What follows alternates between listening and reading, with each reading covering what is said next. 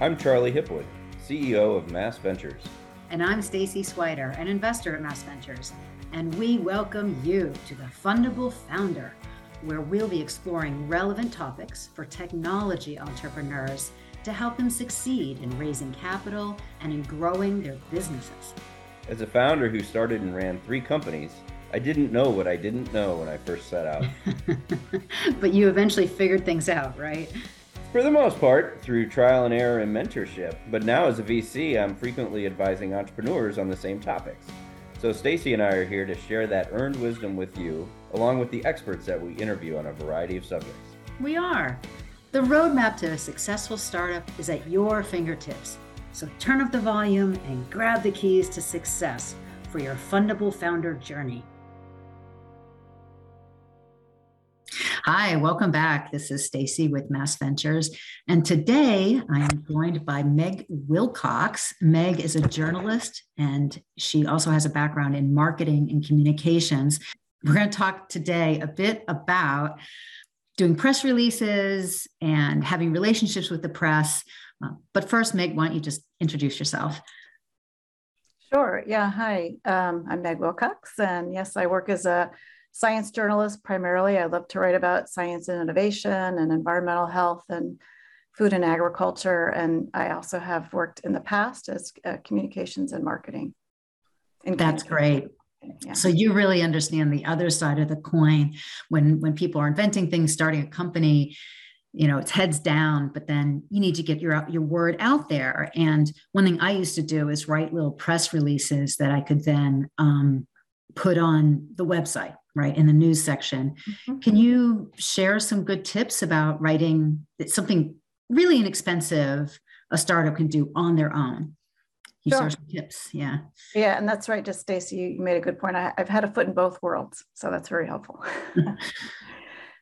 Sure. When you want to write a press release, first of all, I'd say that there are lots of online sources that you can go to so you can learn about the format. There's one particular website I found that I really liked.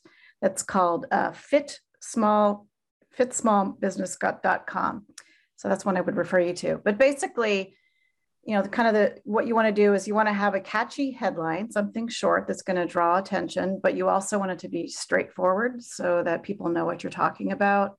You want to keep it super short, and your first paragraph, it's called the lead paragraph. That's something where you want to get to the who, what, where, and if you can, the why, although the why could come in with the second paragraph. And that's basically explaining, you know, why your announcement is important, why people should care. And I'll get back to that later about why you want to have that why in there. But other things you want to have a quote from someone in your company, a quote from somebody outside also, because that lends you credibility. Well, and a company, sometimes a startup maybe has done a pilot with a customer, you get a quote Yes. from that customer. Yes. You want to include a link to your company website as well.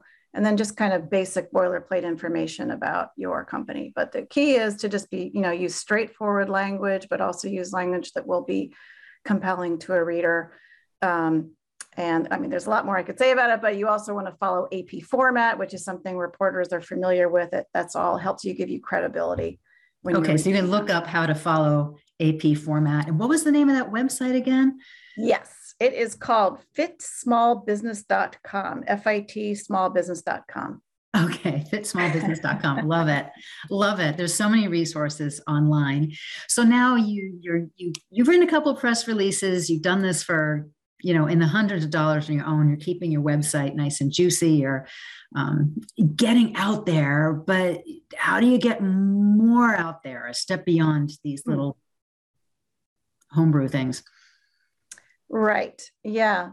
One of the key things you can do is you can do your own thought leadership, whether that's in an opinion piece or blogging. That's a great way to get your story out. The thing that you need to keep in mind is it can't be too self-promotional. So you can't just write all about, your great business and what you're doing. You need to kind of put it in a broader context that gets to the why that I mentioned earlier with a press release. You want to explain why people should care. Why is this an important issue that, readers want to read about? And so like whether you can include statistics or background research, anything that helps you tell your story. That's really important when you do an societal trends or yes. Yeah. Yeah, societal trends. Exactly. Yeah. And they're also, they're great online resources as well, including at that website I mentioned for how do you write an opinion piece? Because there's also a very distinct style. It's different than a press release. An opinion piece, you want to kind of come out strong with a statement about something. So it's a very different kind of writing.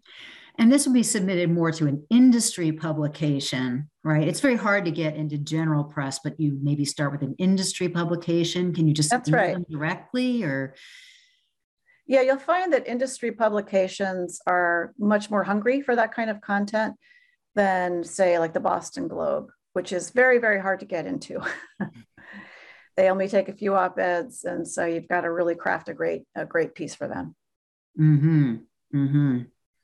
So how do you know when you're ready for that type of press? Like maybe when you really need a PR person, some media relations?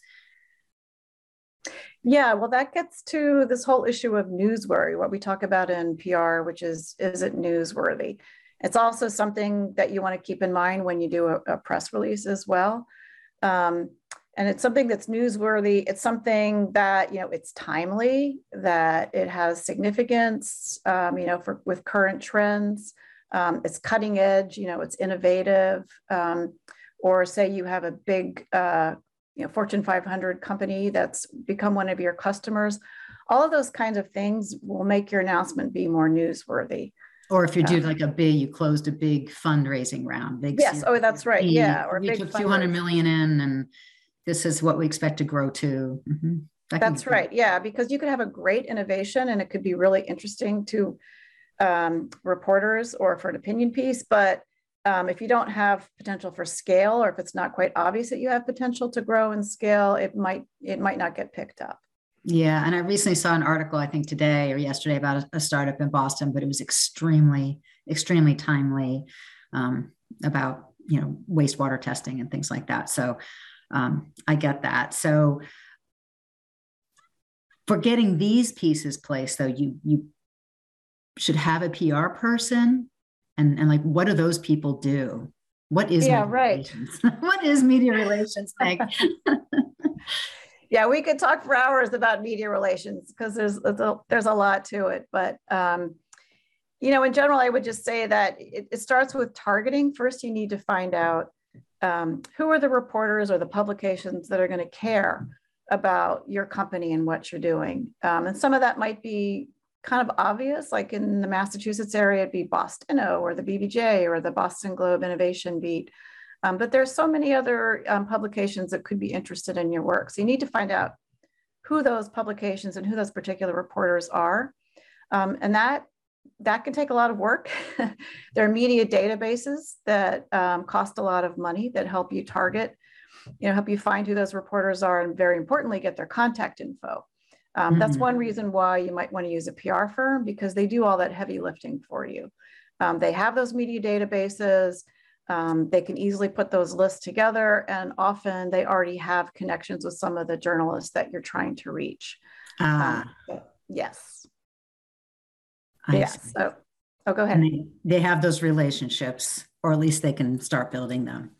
They can start, because that's a big thing, with when you want to get your story in the news. Just putting out a press release is not the easiest way to do that. You need to build that relationship with a reporter or publication so they know that you're a credible source. And so, that can start with just a kind of a friendly email, hey, here's what we're doing. I thought you might be interested. It helps if you show that you've done some research and you know why that reporter might be interested, and you include that in your note. And you just send them a really, short note and suggest that maybe you meet up for a coffee, a virtual coffee, or, actually a real in-person coffee, and tell them a little bit about your company. Try to get them interested. That's a lot of what PR people do in media relationships. They're out there schmoozing all the time. So that when you do have news, they'll know who you are, because, they might not write about you right away when you reach out to them, or you have a PR firm reach out to them. But once you get on their radar screen and they can put a name, a face to a name, that when you're ready to give them some news, they might be more likely to write about you. Yes, because then they feel like they have the inside track to the scoop. Yes, well, that's the other thing. That's right. Reporters like to be treated very specially. Everybody does. Everybody does, but especially the bigger publications. They want to get the scoop. They want to beat out their competitors, and they want to get the story first. That's right. Excellent, excellent. So, how do you find a really good PR person then? So in a smaller firm is just going to hire someone part-time, right? Or it's like a consultant or. Yeah, I think it's really a good idea to ask around, ask your peers. If you know another company that seems to be doing a really good job with their PR, their marketing, you might want to ask them, hey, who are you using? Because you definitely want to find a PR firm that's a good fit for you. There are some that actually specialize in startup companies. It would be a better fit. There's so many of them out there. So you just want to make sure that you're finding a good fit for you. And you want to ask them like, who's actually going to be doing the work? Because there is a little bit of bait and switch with some of the bigger firms where you might meet someone great who you really think, wow, they're going to do a good job for me. But then like all big firms, they pass the work down to someone lower down on the totem pole who might not be as knowledgeable or care as much about what you're doing. So you want to ask them like, who's actually going to be doing the work for me? Excellent. Well, this has been great advice, Meg, going over just some basics about how to do some press releases for low cost on your own, all the way to, what are media relations, which is basically, I guess, just relationships, period. It's not that different than customers. Or you just want to be building relationships all the time. Meg, thank you so much for those thoughts. That was really helpful. Do you have any final thoughts for people? I do. One thing I forgot to mention is it's really helpful and really important to have a newsroom or a news link on your website. And ideally, you'd have a contact person there, like who's the best person to get a hold of if a reporter does want to reach out to you and has a question. You can include any links to your press releases that you have there. If you're doing blogging, you could put that up there as well. The other thing that's really helpful is if you have any photos or any video clips that you're willing to share with a reporter or a publication, if you put those on the news site and you put them on there as downloadable assets, and you indicate, like you title it down, these things are shareable. Yes, you just say, these are downloadable for the media. Here's the credit, here's who you credit it.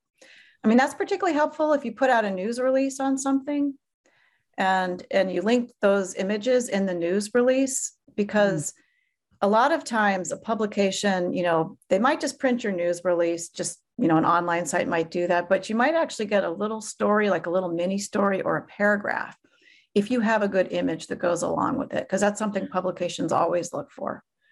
So that's another tip. That is a very good tip. Well, thank you for that. Oh, and one last thing is if you do get, if a reporter does contact you, you have to get back right away. And I know that can be really hard when you're a small shop, but you do have to get back right away, because they will often move on to the next story or the next contact. Like within the hour, right? Because it's the news. Yes, exactly. Oh, wow.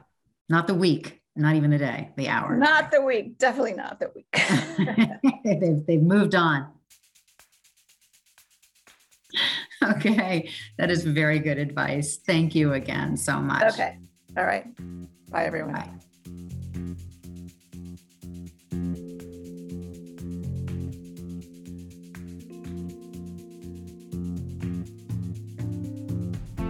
Thank you for listening to this episode of The Fundable Founder. Please go to our website at mass-ventures.com for more information on Mass Ventures, and where you can also find other episodes just like this.